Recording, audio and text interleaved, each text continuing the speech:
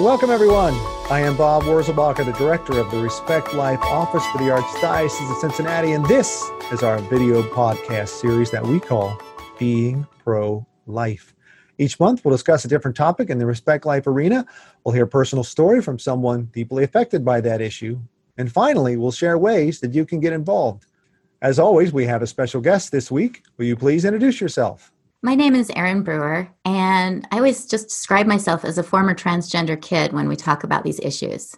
So, Erin, let's turn to you. Why don't we start by just hearing your story?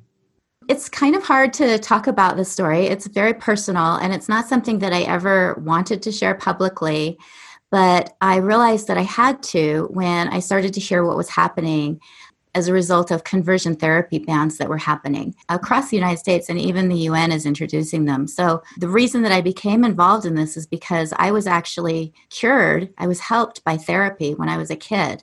So when I was between kindergarten and first grade, my brother and I were grabbed by two men, and I was sexually assaulted, and he wasn't.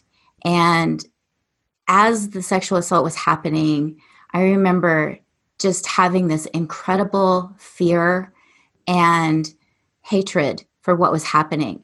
And immediately after, I decided I was a boy because my brother wasn't hurt and I was.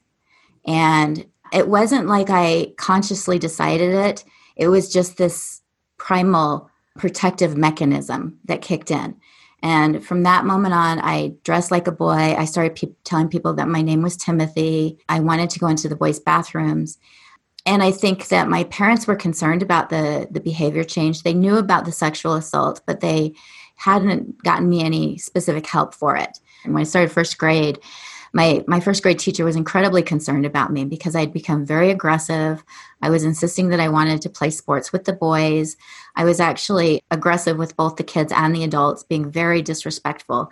Basically, I think I was trying to be as much of a boy as I could be. So I was like taking sort of all the stereotypes of what it meant to be a boy and amplifying them.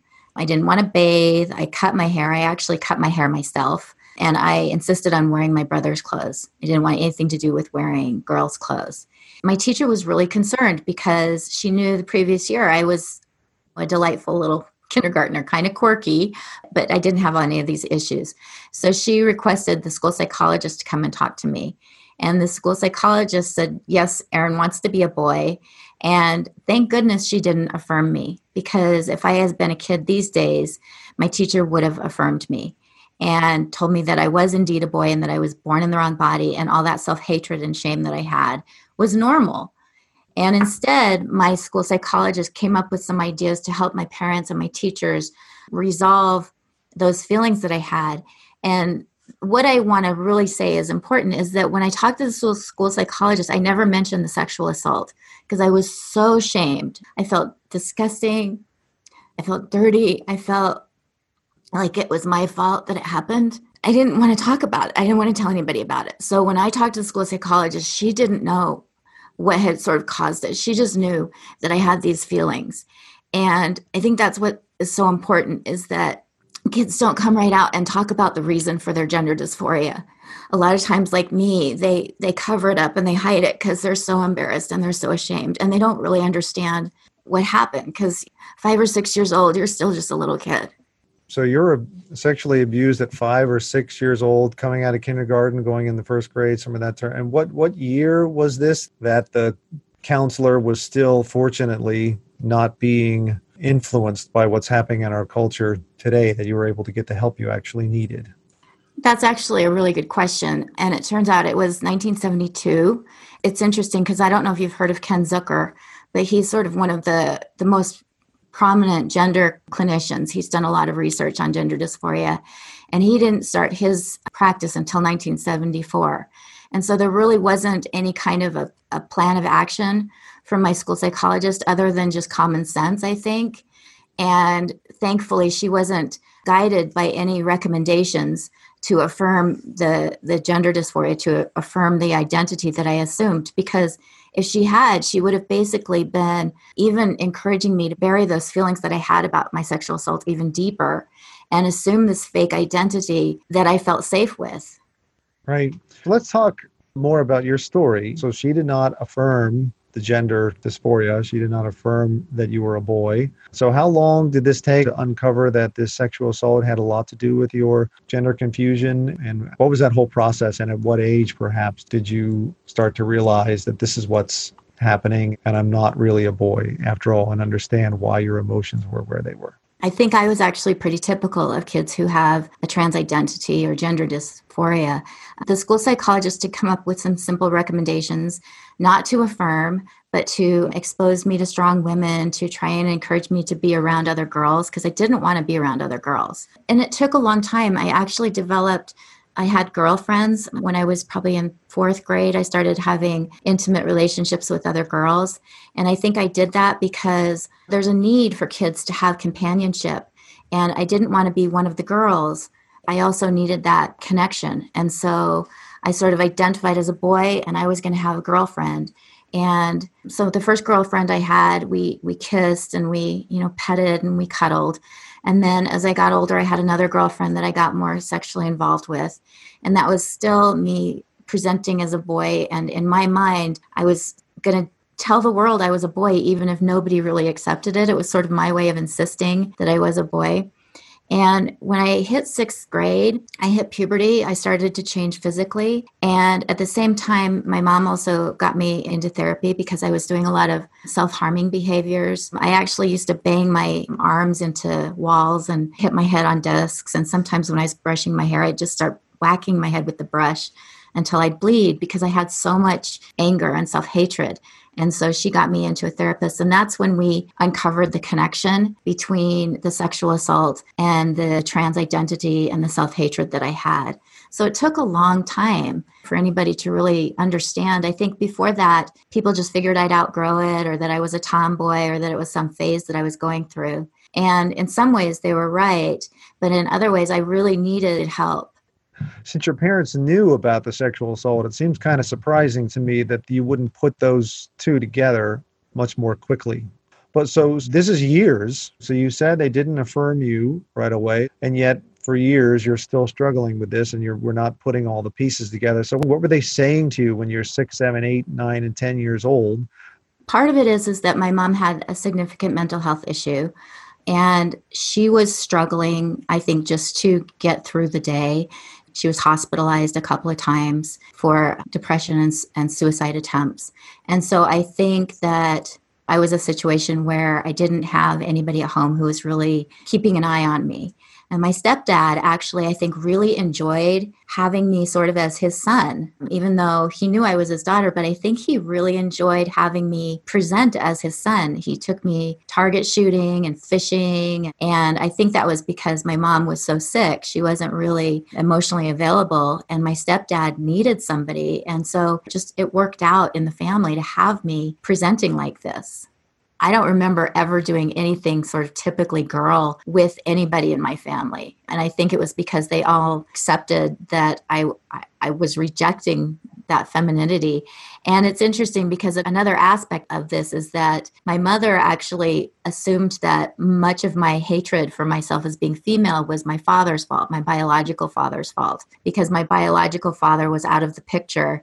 And so I think she just sort of assumed that this was a response to me being rejected by my biological father. And so I think that one of the things that I've noticed in these stories when I talk to other detransitioners, they're complicated stories. They're not these cut and dry stories. There's a lot going on. And that's true with the trans kids that we see today. Instead of just accepting the idea that somebody could be born in the wrong body, it's really important that we dive deeper and figure out what the family dynamics are.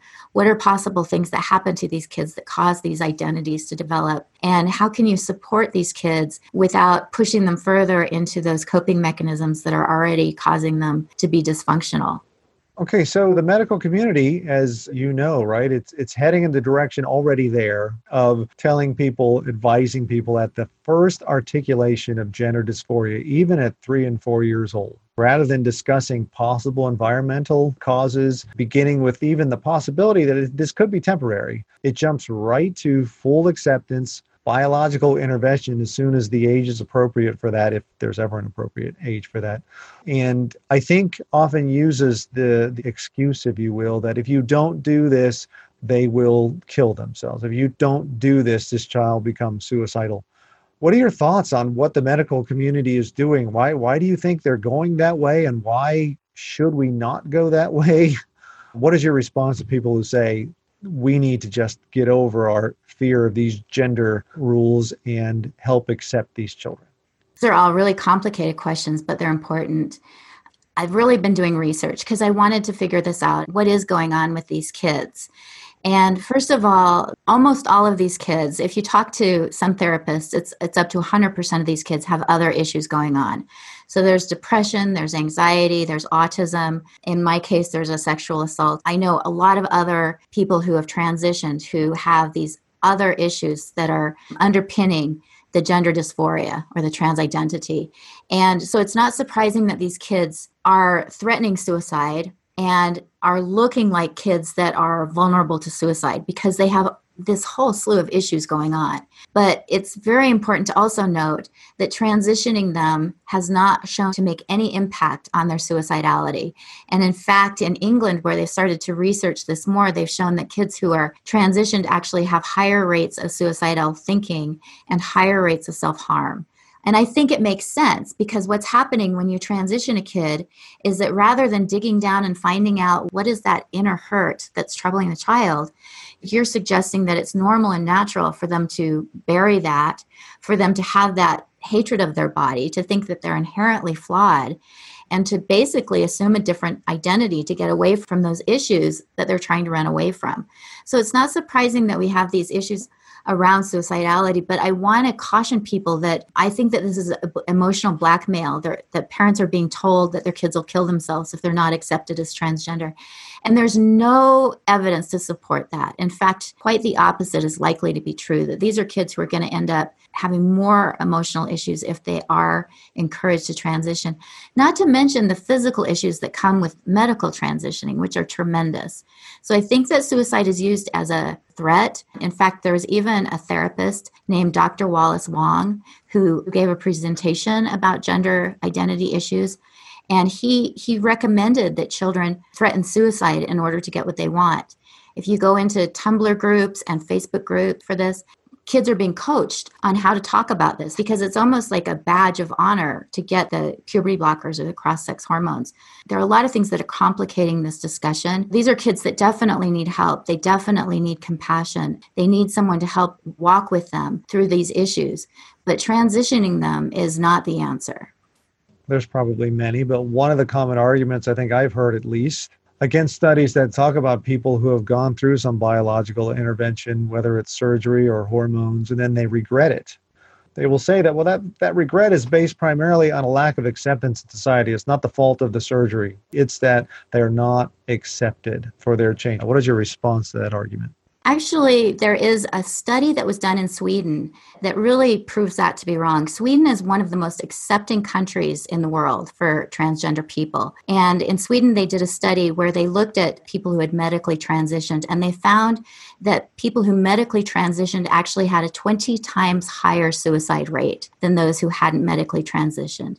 And this is Sweden, where people are very accepting of LGBT identities. And so I think that that's a really absurd argument. And based on the experience I have with others who have medically transitioned and decided not to, it's not true either. And a lot of them detransition because they realize they're damaging their bodies. They realize that they've caused irreversible harm to themselves and that they were lied to. And so to suggest that it's not because they're supported is really absurd, especially when you look at other demographics that have historically been marginalized or oppressed. They don't have anywhere near the rates of unhappiness or suicidality or depression that people who medically transition do. I am very compassionate to these people, and I feel as a society we need to be very loving. When I look at all the different research, it's very clear to me that if you want to support someone, medically transitioning them is the last thing you want to do if you care about their health and well-being. So, Aaron, you talked about Dr. Zucker, who started his research, you said, in the 70s, maybe around 74 or something like that. Can you tell me a little bit about that research and what the medical community seems to think about it today? Ken Zucker started his research and he developed what's called a watchful waiting protocol to deal with these kids. So rather than assume that they're born in the wrong body or assume that this gender dysphoria is permanent, his whole approach was just to sort of support the kids, to watch and wait, and to realize that there are going to be kids who are gender nonconforming. And that doesn't mean that they're transgender. It means that they're just not adhering to strict gender stereotypes. So for most of his career, this was his approach, just to provide counseling and support to the parents and the children. And it's interesting because this approach is very effective. As it turns out, somewhere between 70 to 98% of kids who have a trans identity will have that identity resolved during puberty. Some people talk about puberty as actually the cure for trans identity in these kids because the hormones kick in and their body starts to change and there's no way that they can deny biological reality anymore. And so his research shows that if you medically transition kids, you're treating the tiny, tiny minority of kids who are going to end up continuing to have that trans identity into adulthood and knowing that the vast majority of them end up not having that identity. It's really unfortunate because as a result of this, what I think is a very good approach, transgender activists attacked his clinic and him personally and said that he was transphobic. And his clinic was actually shut down for a while. Ken Zucker actually filed a lawsuit and won because it turns out that the claims that were being made were unfounded. And so it's really scary to me that someone who wrote the psychological guidelines for dealing with gender dysphoria, he worked with WPATH, which is a very pro-trans organization, to write their recommendations. And yet even he was targeted for not accepting the idea that these kids are born in the wrong body and that we should affirm every single kid who claims to be transgender. So we're aware of Dr. Zucker and perhaps others. I think I've heard about others also who have had similar types of treatment programs where you, instead of accepting, particularly at a young age for a child, a gender dysphoria situation as let's just accept them for that they are this opposite gender, let us instead work with them with counseling and with changing the environment and see if we can help them to accept the biological gender that they are. How is it that the world has turned against that approach as harmful when there appears to be a lot of evidence saying that this is the best way to help the vast majority of children who express gender dysphoria? I wish I had all the answers, but I have a couple of theories. The first one is that big pharmaceutical companies are making a ton of money on this. That what happens with these kids, if they're put on puberty blockers and then cross-sex hormones, even if they decide to detransition and accept their biological body, they're going to be having to take hormones for the rest of their lives because these treatments end up killing their gonads. They're no longer able to make the hormones that their body is supposed to make. And so they become lifelong customers of these pharmaceutical companies, whether they continue as transgender or whether they desist as transgender. So that's huge. They're also incredibly expensive. A lot of people don't realize that they're starting kids as young as 8 years old on cross-sex hormones. So if you start a kid on cross-sex hormones at 8 years old, assuming that they take them until they're 40 or 50, that's a tremendous profit for these companies. And the doctors who are supporting these interventions often are getting kickbacks from these pharmaceutical companies. There's also someone named Jennifer Pritzker, who is a multi-millionaire, maybe billionaire, who is funding a lot of these clinics. So Jennifer Pritzker used to be a male and transitioned and is using his family fortune to sort of give seed money to a lot of these clinics. And so I think that's part of it, is that these clinics see an opportunity to start a gender clinic and somebody's going to give them a bunch of money, and so they jump on it. There's also part of this that is trying to erode the concept of child as being unable to give consent. And I think that this is part of a movement to sexualize kids, because if you suggest that a child as young as 8 years old is old enough to give consent to medical treatment, then it's not going to be long before people are suggesting, well, if they're old enough to know what kind of medical care they want, then they maybe are old enough to have sexual consent as well. And I really feel like there are some very evil forces that are pushing to accept the sexualization of children. And if you look at what's going on in the schools, we have children now in kindergarten who are being taught that boys can have vaginas and girls can have penises. And this is something that's now talked about in elementary school just regularly. And so we're already having this sort of idea that it's normal for kids to talk about these body parts in a very casual way. And then we have transgender kids, so kids as young as kindergarten, who claim to be transgender are being allowed to go into the opposite sex bathroom and locker rooms, and often without parents even knowing it. It's an attempt, I think, to break down these boundaries between adults and kids, and to break down boundaries, personal boundaries that kids have about their bodies and their sexuality. No matter what it is, I feel like there's evil here because it's harming kids in a way that is really kind of inconceivable to a lot of people. So if you're a parent and you have a child, whether it's a young child or a teenager, they're expressing some transgender issues, some gender dysphoria, is it even possible today to get help on the real root of it rather than having to accept where most of the medical community is going, which is to simply accept this as a done fact that they are the opposite gender? One of the reasons that I got involved in speaking out about my childhood experience was because of these therapy bans that are happening in states. So there are states across the country, even here in Utah, where therapists are required to affirm a child's transgender identity. And so in a case like that, there really isn't any therapist that I would recommend a person take their child to, because the therapist is going to affirm that child's gender dysphoria, which is unconscionable. I can't figure out how we got to the point where our governments are legislating the kind of treatment that these kids can get. And so if you live in a state that has one of these bans, I absolutely would not suggest that you take your child to a therapist. Because I've talked to parents who have taken kids to therapists without having any idea that these therapy bans are in place. And they take their child to therapy hoping to get help, and instead the therapist actually pushes the child towards medical transitioning. So if you're a parent concerned about your kid, first of all, I would suggest don't make a big deal out of it initially, because a lot of kids have these feelings of not being gender conforming. You know, maybe there's a boy who likes to cook or a girl who likes to hunt. And these are actually things that we used to accept in kids, that they might not be rigidly adhering to gender stereotypes. But now we say, oh my gosh, my kid might be transgender. So if a kid comes home and says they're transgender, I wouldn't freak out, and I wouldn't affirm, and I wouldn't take them to a therapist. I would try to help understand those feelings. And I would also, if you have a clergy or a pastor that you can take them to, that's somewhere you can go for help. In addition, there's something that's actually coming out of all this, which is life coaching. So life coaches tend not to be regulated the way therapists are. And there are a growing number of life coaches who are working with these kids, who are helping them to sort of identify why it is that they feel like they were born in the wrong body. Where are these feelings coming from?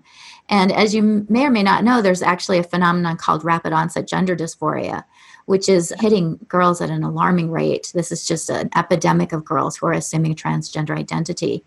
And they're finding out that it's a social contagion, much like anorexia or the multiple personality disorders that were big in the 80s. The kids are talking to each other and talking each other into being trans almost. I've talked to a lot of parents who've had experience with these kids, and what they've done is they've decided to homeschool their kids for a couple of years to get them away from their peer group, or even to move to a different part of the country where they're not going to be affirmed. And some people think this is pretty radical. But when you think about the idea of your daughter having her breasts amputated or getting treatments that are going to render her infertile, I don't think it is radical to suggest that you could homeschool your child for a couple of years to get them through this difficult time. So you have some websites, I think, that you would like to show the public. The first one, I think, is the Compassion Coalition. And that's an organization that I co-founded with some other people who are concerned about the medical transitioning of kids. And we come from very different perspectives. These are people who come from all different religious backgrounds, all different ideologies, but they're all concerned about what's happening with our kids. So it's a coalition that's come together to fight against legislation that would prevent therapy, and also to try and introduce legislation that would prevent medical treatments to these kids until they're 18 or even maybe 21. And this is our website. We also have a strong Facebook presence. Go to Facebook and type in the Compassion Coalition. It will likely come up, and it has the same symbol. And then the other site that I have is a YouTube site where I actually, because of my concern about this issue, I started making videos to address what's happening. So some of the videos are sort of exposés on various gender doctors and the damage that they're doing. Some of them are interviews with people who have different experiences with transgender ideology. So I have some of them are detransitioners, some of them are parents, some of them are therapists. And then I've also made a number of videos just talking about my experience and insights into the transgender phenomenon. So there's all different kinds of videos there. You can get there by searching Erin Brewer. I think it might be helpful to a little bit more closing out your story, right? So what happened then more like at the end? You became a teenager, started getting involved sexually with other girls your age. At what point did we have the people in your life that helped you realize some of the issues that were going on, and where are you now with those issues that plagued you early on as a child? The same-sex relationships that I had actually were well before I was a teenager, and probably not particularly healthy for me to be engaging in sexual relationships at such a young age. And I really did feel pretty certain that I was a boy and that I would have girlfriends. And then probably around 6th grade, I hit puberty and I started noticing boys. I guess that's when I really started to resolve that, okay, I guess I am a girl. And then my body started to change and I started menstruating and I was like, I didn't win, which is kind of how I felt as a child. I thought if little kids have this kind of way of thinking, they think if they just insist on it enough, they can make it happen. And so when my body started to change, it was sort of like, okay, I guess I can't make this happen. I guess I'm going to resolve to the fact that I'm a girl. And I did have therapists that helped me at that time to sort of understand that some of these stereotypes that I had of girls didn't need to define me because I was pretty quirky. If you grow up insisting that you're a boy, you develop a lot of behaviors and interests that are not typical of other girls. And I did struggle to fit in. And they really helped me to understand that it was okay for me to be interested in science fiction and that it was okay for me to be more of a rough and tumble girl. And so those kind of messages really helped. And I would say that more than the therapists, that my teachers actually just helped me. I had some phenomenal teachers that really took me under their wing, really just helped me to see where my strengths were. The other thing is in 7th grade, I developed a very close relationship with another girl, and it wasn't as a girlfriend. So she was kind of another quirky girl, and the two of us ended up just being really close friends together and being silly and wrestling and doing things that typically girls don't do. But because we were doing them together, it felt okay and felt safe. And so I think that really helped me to understand that I was a girl. And I would say that I continued to have struggles with accepting myself and my body for a long time. I struggled with some eating disorders when I was in high school, still had a lot of self-hatred until I got pregnant and I ended up having a baby. And when she was put in my arms, she was born and put in my arms, and I looked down at her, and it was really the first time that I was like, this body is amazing. I don't even know how to explain it, but up until that point, I had always been so angry with my body, and I'd always felt like it had betrayed me. But when they put my daughter in my arms and I looked at her, I was like, whoa, I did this. This is pretty good. And I fell so in love with her. I can't even explain it. Watching her grow up really was helpful for me because I got to watch her and just see how wonderful it is to be a little girl. Just having that experience was just a tremendous thing for me. And it allowed me to find some love for myself that I hadn't had before. And I know that that's not going to be the solution for everybody, but it does concern me that a lot of these treatments cause people to become infertile. And for me, having kids, I ended up having 2 more after her. I never thought I wanted kids. When I was in high school, I actually asked a doctor if he would sterilize me because I never wanted kids. And so it just shows how much people can change. And, after I had the first one, I was like, I kind of like this. I kind of like being a mom. I kind of like having kids. And I had 2 more. And I wouldn't have been able to do that if I'd been medically transitioned. So it's not something that you can go back and reclaim and I think that's actually at a really fundamental level, what has pushed me the most is that when I think about what my life would have been like without my children, it just breaks my heart. I love them. Tell me if I'm being unfair in a characterization here, but it seems to me that often, if we can even use it like the LGBTQ movement, they would certainly argue that these societal gender stereotypes you shouldn't say like a boys can only do this or girls can only do this. They would certainly argue against anything like that. But at the same time, if someone who is biologically female is in part struggling with the fact that they are doing boyish things rather than saying you can be a girl and still like some of these things that society says is more associated with a boy. They'll use that very same thing that they're against and say, yeah, because you are a boy. Whereas, at least in your case, and you're not saying that this would happen with everybody, but you have said that puberty and going through that process can oftentimes be very helpful in their acceptance process of who they really are. And blocking that and stopping that is actually not, for most, going to be a helpful thing. I think you really hit on something that's very important, and that is the idea of gender stereotypes. And I don't know if you've seen this, but some of the transgender activists actually use this gender spectrum. And on one end, they have G.I. Joe, and on the other end, they have Barbie. And they tell kids, if you're over here by Barbie, you're a girl, and if you're over here by Ken, you're a boy. And it has nothing to do with your chromosomes or your biology. It has to do with whether or not you act more like Barbie or more like G.I. Joe. And I think that's really offensive. One of the things that really bothers me is people say, well, do you identify as a woman now? I don't really know what I identify as. I know I'm a woman. I still am probably not a stereotypical woman by any means, but I know that I'm a woman. And if we start defining what it means to be a man and what it means to be a woman by these very regressive stereotypes, it's like we're losing the beauty of having men who are more sensitive and like to cook, and girls who maybe want to go work on the truck. That instead we're going to tell you that if you have these certain types of behaviors, it means you're a boy regardless of your biology. And if you have these certain behaviors, you're a girl regardless of your biology, which I thought is exactly what we were trying to fight against all these years. I remember in the 70s, the big push was to tell girls you can do all these different things, and to tell boys that if they want to be a stay-at-home parent, that's fine. And it's like, rather than embracing that, now we're pushing these very absurd and kind of offensive stereotypes. And one of the things that some of the people are really upset about, so they now have drag queen story hours at some libraries, and they're comparing it to blackface because they're putting on woman face, is how people say it. Lynn Meager has a lot to say about this.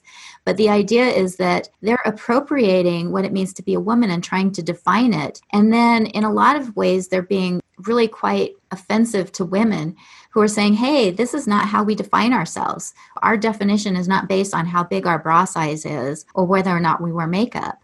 We're women because we're biologically women, and we get to define what it means to be a woman. The whole idea that we're supposed to be and supposedly have been fighting against, certainly those things are very real. And unfortunately, they're coming back in a very damaging way, right? If there's these number of things that you like that we associated with boys, and you're starting to question as a young girl, maybe I am a boy, to jump on that and say, because you are, how is that helping? It really concerns me that we're telling kids that their biology doesn't matter, because we define ourselves based on facts. And little kids really need those boundaries in order to understand life. And that's kind of what adults are supposed to do, is to teach kids about life. I don't know a lot of people who sit around thinking, boy, I identify as a human being. And yet we all are human beings. And it doesn't matter whether we identify as one or not. We are human beings. And the same is true for sex. So to tell a child that it's possible to be born in the wrong body is actually really dangerous. And I think we're going to have a whole bunch of kids who are super confused because they're learning, often as young as preschool, that it's possible to be born in the wrong body. And these poor kids that are coming through these schools, and it's a whole generation that are being introduced to this idea. And it's adults who are supposed to really set the boundaries and say, well, you can pretend to be a cat, but it doesn't mean you're a cat just because you act like a cat. But we're telling them that if you want to be a boy or if you act like a boy, that it doesn't matter if you're biologically a girl, that you can actually be a boy. To me, it seems so obvious anyway that if you push the idea of immediate acceptance, if you push the idea of, if you're asking the question as a child, it's because you are someone who was born in the wrong gendered body.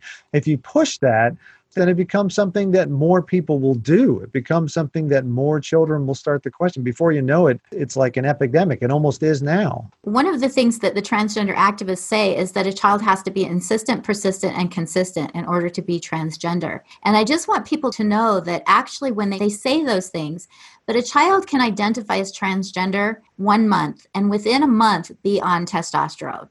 this idea that there are people out there who are making sure that somebody actually fits the profile of having gender dysphoria, that doesn't really exist. And there's even clinics where you can just walk in and say that you're transgender and get cross-sex hormones or puberty blockers for your kid without any kind of evaluation. And so it's even more insidious. There isn't anybody who is saying, hey, wait a minute, has this been going on for a while? Is this really gender dysphoria? Or is this just a kid sort of trying to figure out what's going on in life? And if you affirm from day one, how can you even expect it to not stay consistent and persistent?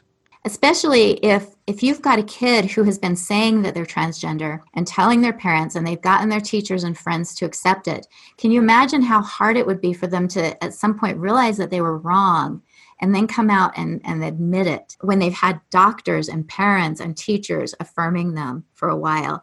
And that's what I've heard some detransitioners talk about, how they've been attacked and they've lost their peer group, they've lost their friends, and sometimes even doctors and teachers and parents have been upset with them once they realize that they made a mistake. And so not only are we pushing kids to transition, we're not really giving them any way to escape that if they realize it was a huge mistake. If you have, say, a teenager, right, who is saying, I'm the other gender, I want you to refer to me with the other pronoun, this is my new name. And I say teenager in particular because you talk about a person who can really make your life difficult if you're not cooperating in some way, right?